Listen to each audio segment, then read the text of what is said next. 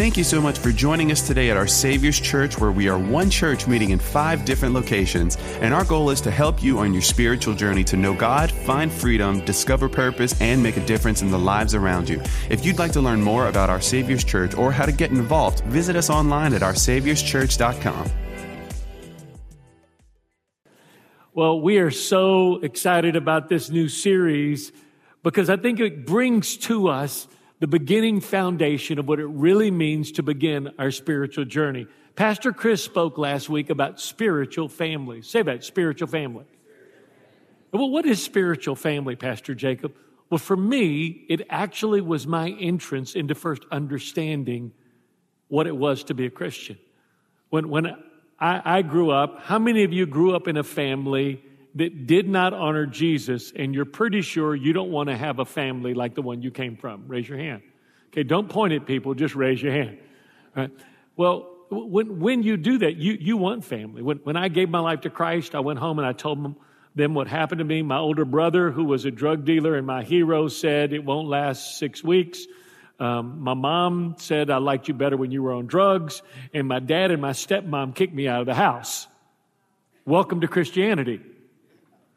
And literally before that, I was being arrested. I was the worst student in class. You would think that would bring a lot of excitement.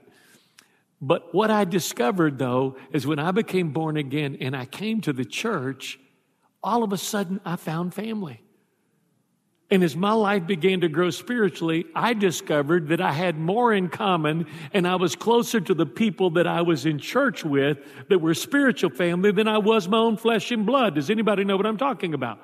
How many of you have spiritual family that's closer than your flesh and blood family? That's spiritual family. You know who came up with that concept? Jesus.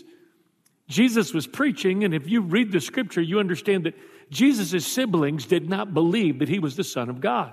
It wasn't until in the book of Corinthians where after the resurrection, Jesus appears to some of his family members that they actually realize who he is. And so Jesus is preaching and his mom and them came. See, Cajuns thought they invented mom and them. They came and said, Jesus, your mom and them are here.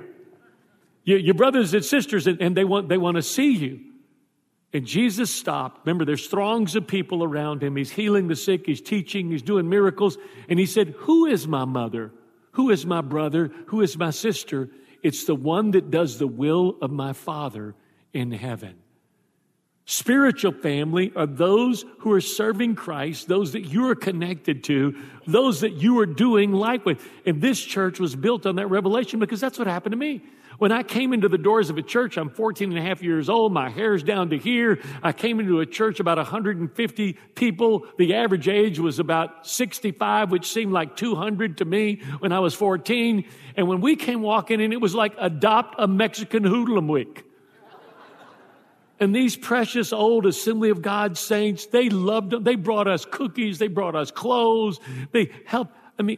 To this day, a lot of people have been significant in helping all that God has done in our Savior's Church and the ministry that was before that. But when I moved away with my pastor from Houston to Waco, Texas, there was an elderly widow lady in our church. Her name was Sister Tweety. Now, when I was in church, she was about 70. That seemed to me, when you're 14, like someone's 500. And when she heard I started preaching in the middle of my senior year, I got a letter in the mail from her, and you could barely read the writing, and it said, Dear Jacob, I heard that you're preaching. I'm so proud of you. I want to be your first supporter. It was $20. I sent it back to her. She sent it back to me. I sent it back to her. Okay, finally I kept it. So those people become family to you. Spiritual family. That's what we mean when we say spiritual family. But as you know, every family has its own uniquenesses. How many of you have relatives you can't introduce, you have to explain? Or like my people say, you have to explain them. I have to explain my cousin to you. He will grab you. Stay away from him. Stay away from my Uncle Julio. So when you every family has our family is no different. Our family has uniquenesses, and I want to share with you. Can I share with you a few of the uniquenesses of our family, the Aranza family? Okay. Well, first of all, I want to show you our dinner table. Okay, this is our dinner table. About probably between 25 and 30 years ago, when the Harry Smith Lodge was given to us, which ultimately became the Broussard campus, we drove into St. Martinville, and on the left, right if you go into the Terrace Highway, there is an elderly gentleman that builds wooden furniture, primarily out of cypress. You get to choose the cypress, and then he makes it. So this was almost 30 years ago. So Michelle and I were driving into St. Martinville. We pulled over, and this man had, it's now a table, but it was several pieces of cypress, and Michelle had him make this table. The table weighs 700 pounds. Do you know how much he charged us for that? It's an old farm table. $1 a pound. $700 for a 700-pound table. And so if you notice this table, it seats a lot of people because we always have a lot of people. We eat dinner almost every day at that table. You notice the chairs on the left and on the right, they're like wooden normal chairs, right? Okay, do you see that chair at the end? Let me show you that chair. That's the chair. Do you know whose chair that is? That's my chair. That's my chair. And guess who sits in my chair at dinner? You. Me, I do. And so, we always have a lot of children, and now, my children are college students and engaged and just all this different, their friends and children and all of this stuff. And my son Haddon is back, and he got engaged recently. Haddon, why don't you stand up, you and Gracie, stand up and turn around. This is his future bride. Turn around and say hello. So sometimes I'll walk in and one of their friends will be eating and they will be like sitting at my chair. And like I'll come walking in and the kids will look like, and they just like that shark movie. It's like something's going to happen. They're seated in Daddy's chair. Okay. Every now and then I'll walk in there and Joseph will be seated in that chair because I'm not in the room. And I'll just walk in and I'll look at him and go, I'm getting up right now. I go, no, you can sit in that chair, son. I just want you to know the house payment goes with the chair. No, Dad, I'm good. No, I'm good. I'm good. Now, that is my chair. And one of the things about my house is I sit in my chair. Nobody else sits in my chair. Any men got chairs like that at your house? Raise your hand. The rest of you are wusses. All right, next. All right, now let me show you this next one. Here we go. This is my recliner. Do you know why it's called my recliner? You know who sits in it? Okay, and you see that cup next to it? Guess what that is? That's my cup. Let me show you what that cup looks like. You say, who got you that cup? I did to build my self-esteem. That's not true. That's not true. Miss Michelle bought me that cup. Mine says, good morning, handsome, and hers says, good morning, gorgeous. And so we have coffee every morning together, and so we sit. So in my house, at dinner, I sit in, and when it comes to the recliner, I sit in, and then when we go to drink coffee, I drink out of my cup. Those are some non-negotiables about the Aranza family. But there are also some non-negotiables about being in God's family. There are also some non-negotiables. I didn't come up with the non-negotiables. Jesus did. And there are non-negotiables of what it was. A lot of people want heaven. A lot of people want the blessing of God. A lot of people want peace. A lot of people want forgiveness. A lot of people, just like a lot of people would like to live at my house, and a lot of people would like to sit at my table, and a lot of people would like to eat my food, but you have to be born into our family, and of those that are in our family, you got to obey Daddy's rules. Because I raised 5 boys. I read a little Instagram post somebody made, and I'll give you the Christian version of it. And it says, we now know that the beat your butt generation has done better in producing citizens than the time out generation.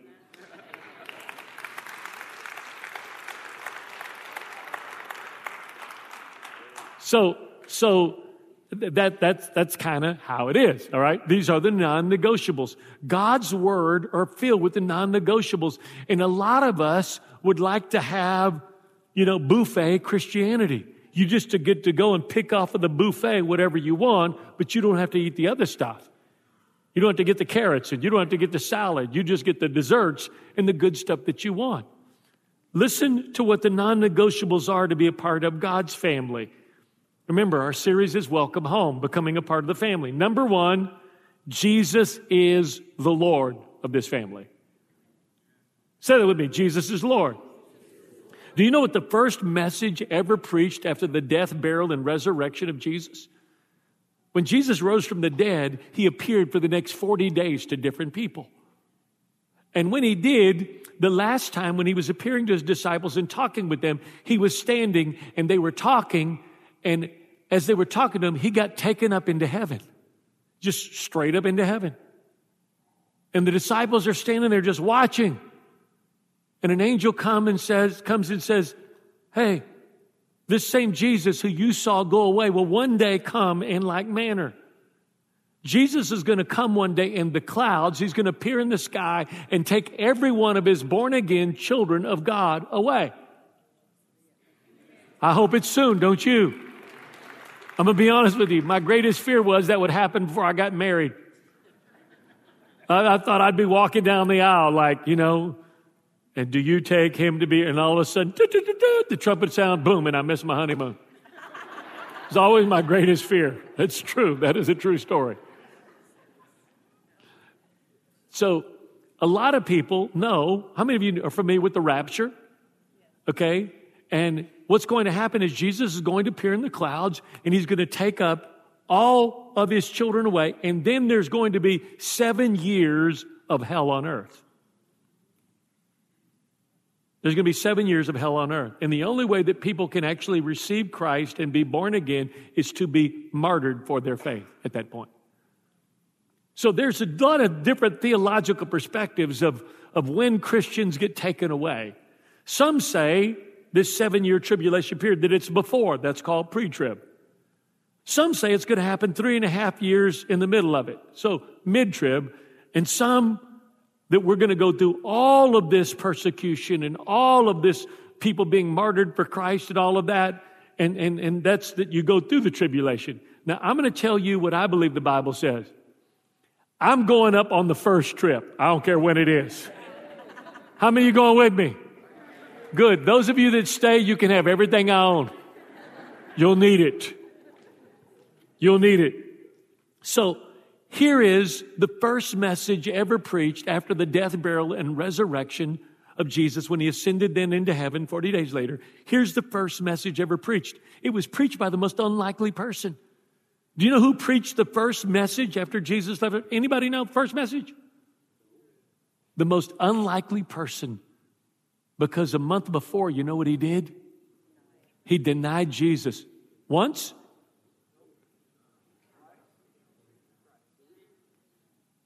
How would you like to stand and listen to a preacher who had just denied Jesus a month before 3 times? He preached the first sermon. It was pretty good because 3,000 people were born again that day. What was that sermon? Here it is. I'm going to give you the headlines of it right here. Acts 2:36. Peter speaking, therefore let all the house of Israel recognize beyond any doubt, or all doubt, that God has made him, speaking of Jesus, both and who made him Lord in Christ? Who made him Lord in Christ? Okay. God has made him both Lord in Christ, the Messiah, the anointed one. This Jesus who you crucified. And when they heard this is the same people that were in the crowd going, crucify him, crucify him. And when they heard this, they were cut to the heart with remorse and anxiety. And they said to Peter and to the rest of the apostles, brothers, what shall we do? And Peter said to them, repent. Change your old way of thinking. Turn from your sinful ways and accept and follow Jesus as the Messiah and be baptized, each one of you, in the name of Jesus Christ for the forgiveness of sins, and you will receive the gift of the Holy Spirit. Now, someone asked me in the last service, they said, Pastor, on the way out, they said, there's kind of confusion about should you be baptized in the name of Jesus? Jesus said baptize in the name of Jesus. Another place says in the name of the Father, Son, and the Holy Spirit. We cover you always. We go in the name of Jesus, we baptize you in the name of the Father, Son, and the Holy Spirit. We got you. I've heard people sincerely say, literally sincerely, Pastor, Jesus is my Lord, and one day when I give Jesus is my Savior, and one day when I give everything, I'm going to make him my Lord. Like somehow there's baby Christianity and then there's graduate Christianity. Peter tells us that God made him both Lord and Christ. In other words, you didn't make him Lord. I didn't make him Lord. God made him Lord.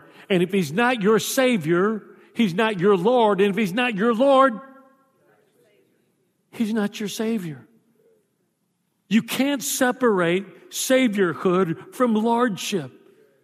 Paul said it like this in Philippians chapter 2. Therefore, God has highly exalted him and given him a name which is above every name, that at the name of Jesus, every knee should bow of those in and then those under the earth. And every tongue shall confess that Jesus Christ is to the glory of God the Father.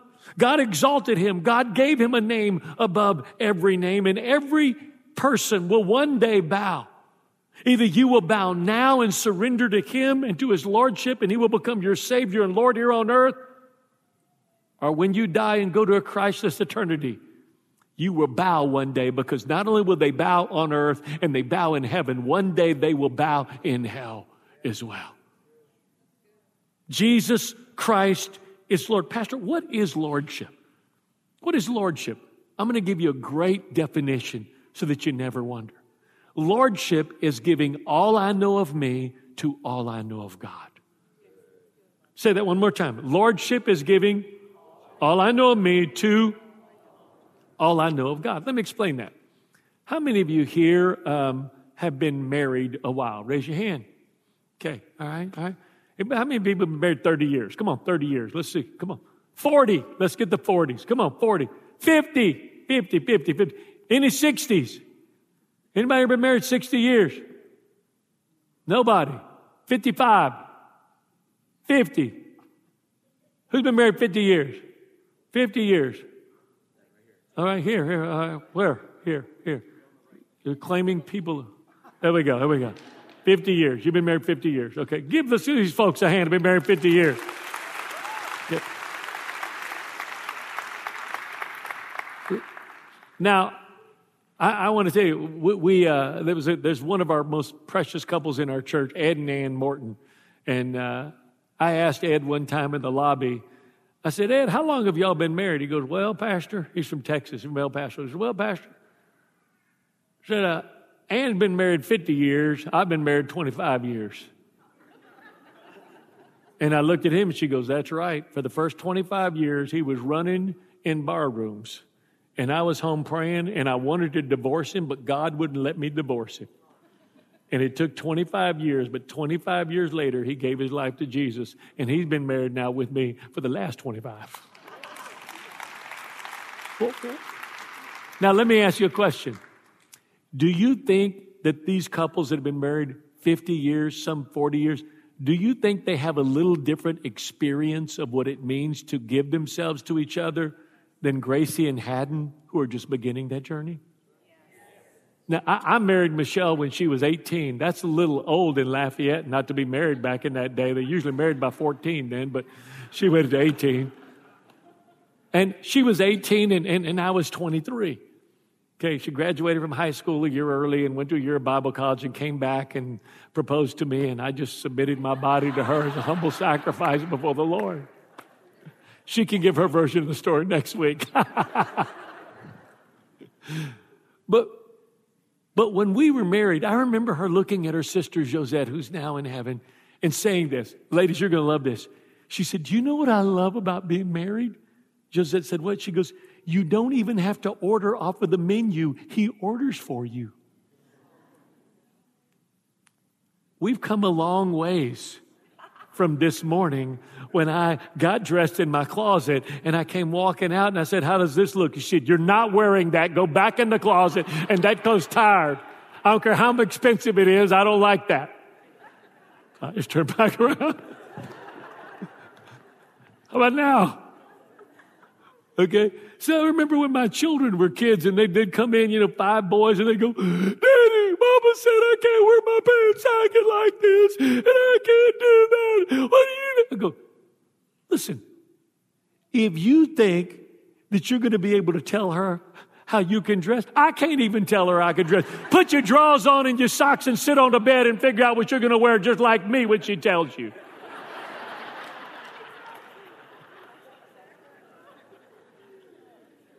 Do you know what happens in marriage? What happens in marriage is you die to yourself so your marriage can live. You know what a good marriage is? 2 people that are real good at dying to their preferences to live for the preferences of another. That's what they are. That's what they are. It's dying to yourself so that your marriage can live. If you're struggling in your marriage today, it's because one or both of you refuses to die to your pride and your selfishness so that your marriage can live. Your marriage can only live in ground that is fertilized by self-sacrifice and self-denial, just like your Christian life. You say, Pastor, are you sure that works? Well, it's worked for 40 years and about 107 days. I know it's worked that long. You must die to who said that? Jesus. Husbands, love your wife as Christ loved the church and gave himself for it. He gave himself by dying. Let me give you another illustration I think that will help you. I have a large library. Imagine that Pastor Chris came over to my house and he said, Pastor, I see that Bible that you have there. Would you give that to me? And I have a number of Bibles I've had since I was 19, and some have pages that fall out. And so he said, could I have that Bible? And I said, well, sure, Pastor Chris. And then I gave him that Bible. And then 2 weeks later, I'm going through my library and I see 2 pages that have fallen out of it. And I call him and go, Pastor Chris, I thought I gave you all of the book, but I just found a couple of more pages. A week later, I'm going through the library again and I see another page. And I call him and say, hey, Pastor Chris, I thought that I gave you all of the book, but I found a few more pages. Growing in lordship is giving all you know of you to all you know of God. And God is so merciful that He doesn't show you everything you need to change at one time, because you wouldn't go to church, you'd kill yourself. And as you go through the journey of life, okay, and you're driving, and all of a sudden some of your old stuff comes up in the trunk, some of the stuff's trying to jump out of the trunk, old girlfriends and old boyfriends and other things. And you have to stop and pull over the side of the road, and God goes, okay, now it's time to deal with your pride. Okay, now it's time to deal with your language. Okay, now it's giving all you know of you to all you know of God. And I've been a Christian 49 years. It's still happening today. That's what lordship is. But it began by me in the beginning saying, Jesus, I give everything to you. You are the Lord of it all. If Jesus is not Lord of all in your life, He's not Lord at all in your life. We're not used to that term, but in Europe, a Lord meant someone who was a ruler over a region. They had absolute say, absolute authority. You might know a girlfriend that'll let you move in without full commitment. You might know a boss that will give you a cash advance without you working. But God is not either of them. If you want His all, He gave His all on the cross, and He will settle for nothing less than you giving your all. Here's the second uniqueness of the family. Father God is in charge of the checkbook. Now, I traveled 15 to 25 days a month for the first 20 years of our marriage.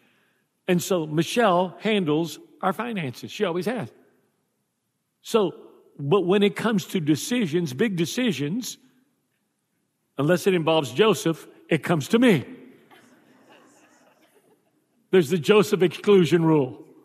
Why do we get that? Joseph wanted it, baby. Okay. But we come, listen, submission doesn't mean that men are smarter than women. Everybody knows women are smarter than men. You say, Pastor, then why does God ask a woman to submit if women are smarter? Because you need to be smart enough to choose what idiot you're going to have to surrender to for the rest of your life. So listen carefully. So if there is a tie, my voice is the decision breaker. That's what that means. Somebody has to have the final word. Okay? God ordained men to be the heads of their home. Let me say it one more time. God ordained men to be the heads of their home. When God put Adam and Eve in the garden, who ate first? Who did God call out first? Adam, what did you do with the family I put you in charge of? He didn't call Eve. He called Adam. So Jesus is Lord. That's the first part to being a part of this family. Here's the second one. Father God is in charge of the checkbook. Now, this is really interesting. It's really interesting because we come into the world with nothing, but along the way, we start gravitating to things. And then things start gravitating to us. And it's amazing. I could come and say, I'm going to give $1 million to somebody 15 years old. They'd buy something different than somebody 25 years old. And then you get 10, 50-year-old people $1 million, and they'd all buy different things. You and I have a propensity to be attached to things that are temporary here on earth. Listen to what Jesus said in addressing this. No one can serve two masters. Now remember, Jesus taught this during a time of slavery. He's saying there's no one that is owned by two different masters. You're either owned by one or you're owned by the other. No one can serve two masters, for he will either what? Hate one and love the other, or he'll be devoted to one and then he brings this conclusion. You cannot serve which is money, possessions, fame, status, or whatever is valued more than the Lord. So what is mammon? Mammon was a god of wealth. And people would sacrifice to mammon to gain wealth. If you wanted to get rich, you sacrificed to mammon. Now watch this. How do we keep from that happening? How many of you here have been broke before? How many of you had a little money before? How many have been very blessed before? How many of you like being blessed more than broke? Do you know what the two tests of character are? Prosperity and adversity. Most people handle adversity much better than they do prosperity. Let me ask you a question. When do you pray more? When do you pray more? Most people that walk into this church for the first time that I haven't seen in a while, they go, Pastor, I hadn't been here in a while, but man, thanks a bit of trouble. I knew I had to come to church.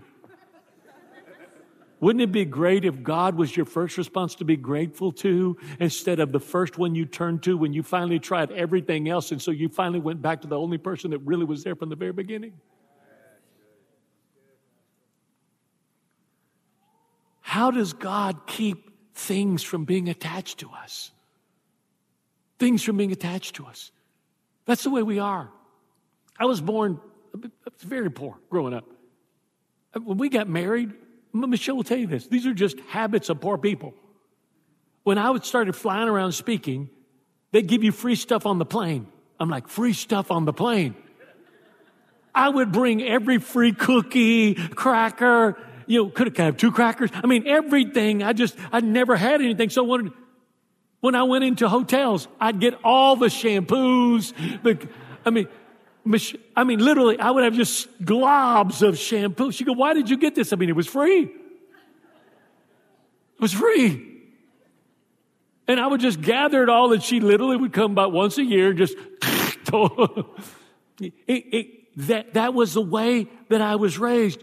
Things, when you haven't had anything, have a way of gravitating to you and sticking to you in an unhealthy way. And all of a sudden, you don't have them, they have you. You don't possess money, it possesses you. You don't have things, they have you. You say, how do you know that, Pastor? Because you lay in bed going, I wonder how my RA's doing. Stock market's down. I wonder how crypto is. Man, I tell you, interest rates are going up. What's going on? I don't know. And what was a blessing to you is now a burden to you. You don't own it, it now owns you. God has something that keeps that from happening for us. What is it, Pastor? It's called tithing. Recognizing who it's from and who it really belongs to. Malachi 3:10 says this, bring all the tithes, that's how much? A tenth into the storehouse, so there may be food in my house. And then look what this says. Test me now in this. The only time God says you can test him is with tithing. In other words, try tithing and see what happens. See if I won't come through. Says the Lord of hosts, if I will not open up the windows of heaven for you and pour out for you such a blessing so great there's not room enough to receive it, then I will rebuke the devourer, the insects, the plagues for your sake, and he will not destroy the fruits of your ground, nor will your vines of the field drop its grapes before the harvest, says the Lord of hosts. Now, I want to illustrate this in a very simple way. Okay? Could somebody would you please give me, I won't give it back to you, $100. Y'all just witnessed a miracle. Joseph Aranza giving his daddy a $100 bill. Hope this is on video screen. Isn't that amazing that he had $100? Do you know why he so freely gave me this $100? Because I gave it to him right during worship. You know why? Because you freely give back what you do not believe belongs to you, but to someone else.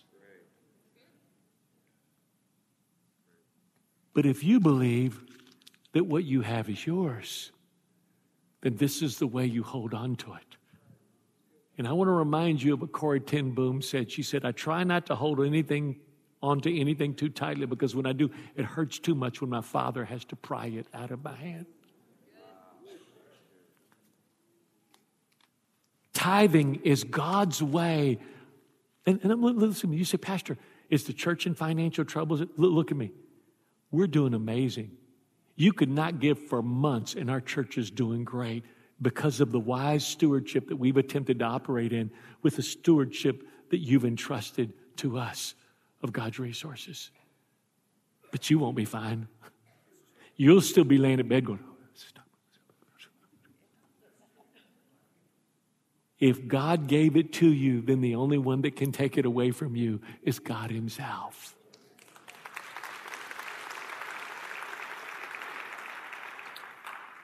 Number 3, third absolute, his word is the final authority. God's word is the final authority on all issues that it speaks to. What it says about marriage, what it says about divorce, what it says about money, what it says about sex, what it says about forgiveness, what it says about parenting. Do you know why I spanked my children? Number 1, they needed it. Okay? They needed it. You know, there are people, how many remember when timeout came in? You know who's in timeout now? The parents. They lock their kids in their room and go, I'm just hiding here where I can get some peace. Look right here. Do you know why I spank my children? It's very simple. I just never considered myself to be smarter than God. He said, if you spare the rod. So if you think that you can spare the rod and a child's not spoiled, you're just smarter than God. I got one thing to ask you. How's it working for you? How's that working for you? I've never considered myself to be smarter than God. Spanking, by virtue of its very nature, is to put some temporary small pain on you now to keep you from a whole lot of long-term pain later. Can I tell you this? You may not give your children consequences for their choices, but God and the rest of the world will. God and the rest of the world will. God's word is the final authority. I know there's some of you here, you go, Pastor, my child walked into homosexuality, or they're confused about their identity, or they did something and living with somebody. Look at me. My heart goes out to you. I'm sorry. I truly am. All my children, except Jacob Jr., who's halfway back, are serving the Lord. All of them but one preaching the gospel. It hasn't been easy. We walked through hell at times. But God's word remained true even if they weren't living it. That's why they had something to come back to. Do you recognize that? That if you hold up God's word, in the end, there's something for them to come back to. If you don't hold up God's word, there's nothing for them to come back to. I'm sorry for those of you who have children that are living ways that are against God's word. God's still right and his word is still right and they're still wrong. People are foolish enough on Facebook or sometimes the newspaper, different places will call and go, Pastor, what do you think about homosexuality? We would like to know your opinion on the transgender new transfixiation of... I don't have an opinion. God's word is all that matters. And when I stand on God's word, what I say is lasting and eternal. And when I move off of it, I am irrelevant, because heaven and earth will pass away, but God's word will never, ever, ever, ever, ever, ever, ever pass away. Never.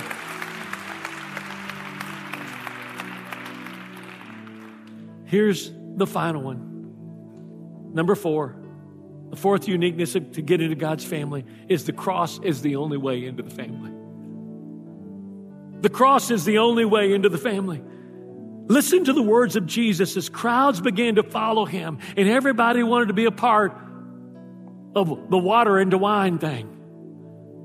Everybody wanted the happy meal that fed all of a sudden 5,000.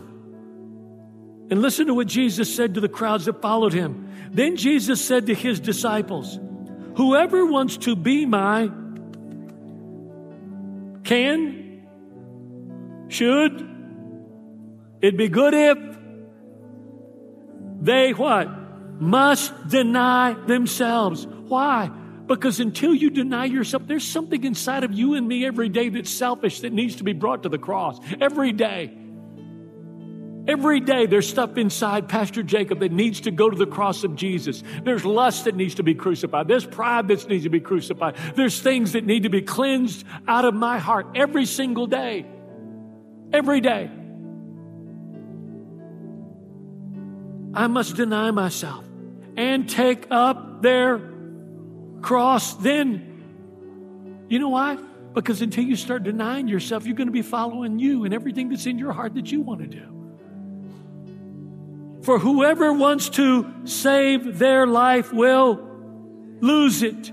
You'll lose it if you do your own thing, if you follow your plan. If you do the good old American dream, you can be anything you want to be. That is a lie from hell. I wanted to be in the NFL. I was slower than the water girl. If you're 5'3", you'll never be in the NBA. Let me be the first one to break your heart. Get over it. Okay. Whoever loses his life for me will what? Remember that, because I'm going to come back to that. It's very powerful. What good is it if someone gains the whole world yet forfeits their soul? Or what can someone give in exchange for their soul? Let me give you a scripture. I want you to think about it. It's not up here. The scripture says this. It's Ephesians 2:10. It says, you are God's workmanship. He created you and recreated you to do good things which he prepared in advance for you to do. It took me a while to figure this out, but I've recently figured out. How many of you know what it means to drop a pin? Okay? How many of you now know what it means to put somebody's address in your phone and you push it in, it'll guide you and direct you there? Okay? God has a divine GPS plan for every person in this room. You know when you find it? When you surrender yours at the cross. When you lay down yours, God drops His divine address of what He created you to do and to be into your heart. It's surrender. It's going to that cross and doing exactly what He did, denying yourself, laying it down. And then He gives you and downloads His plan and purpose for your life. You say, Pastor, aren't you afraid when you do that? Yeah, I am. But I have a greater fear. What happens if I don't? What happens if I don't? I'm afraid for the first one. I'm more afraid for the second one. What happens if I really was supposed to make an eternal difference? What happened if I really was supposed to be a part of changing part of the world? Is the world a mess? Does it need people that are God's answer in every realm of life, from medicine to law to every business to every sphere of life? Answer. Someone said, whenever you see a place where there's a problem, where there's sin that's thriving, when there's heart that's being broken, when there's evil, it's not because God hasn't called people to go and to be the solution. It's that people have not answered. They've not answered. What if God had a great plan for your life and you settled for yours instead?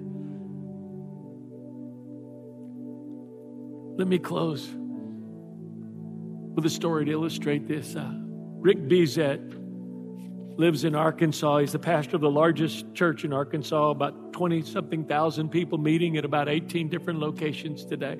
He's a graduate of LSU. When I met Pastor Rick, he was a youth pastor at Bethany in Baton Rouge, a church that I'm blessed to be one of the overseers of.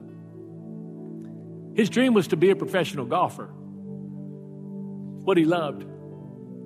And so when he received his call to ministry, when he was at LSU, he gave up that dream, stepped off the semi-pro tour, and then started pursuing getting equipped for ministry at Bethany in Baton Rouge.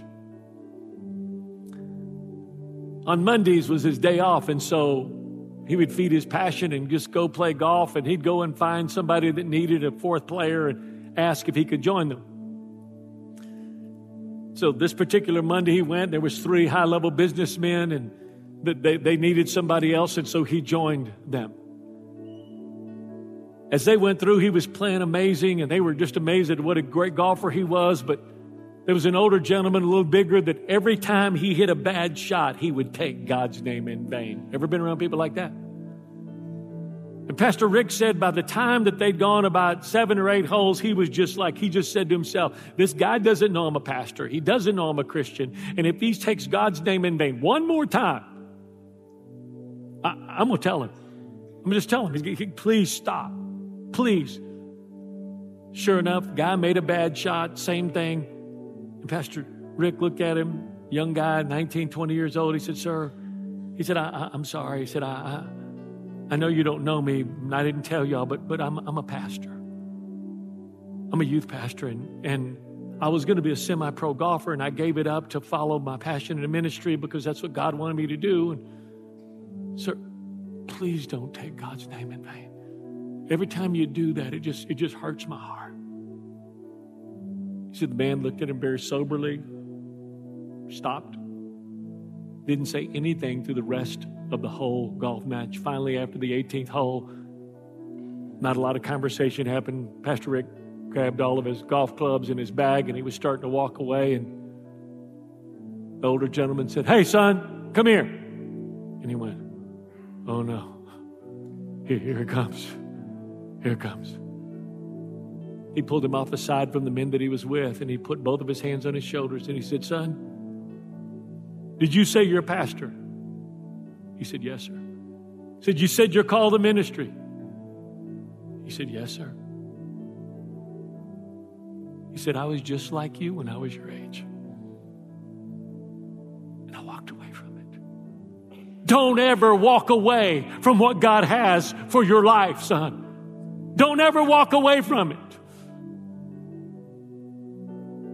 Today, as you surrender your life at the cross of Jesus Christ, it is only then in absolute surrender that you lay down your plan and God begins to download His purpose for your life. It's only there. Christianity is not a self-improvement program. It isn't a place to get your marriage better. It isn't a place to get your kids better. It isn't a new way of thinking. It is the resurrection of Jesus Christ, where the owner of the world and of your life reclaims you as His own to fulfill the purpose for which He created you from the very beginning, before sin, Satan, the devil, and all of the scars of all of our lives affected us. How many of you were born again in this church? Raise your hand if you've been born again. Look at all the people born again in this church. Okay. All over. Are you glad your pastor obeyed the Lord?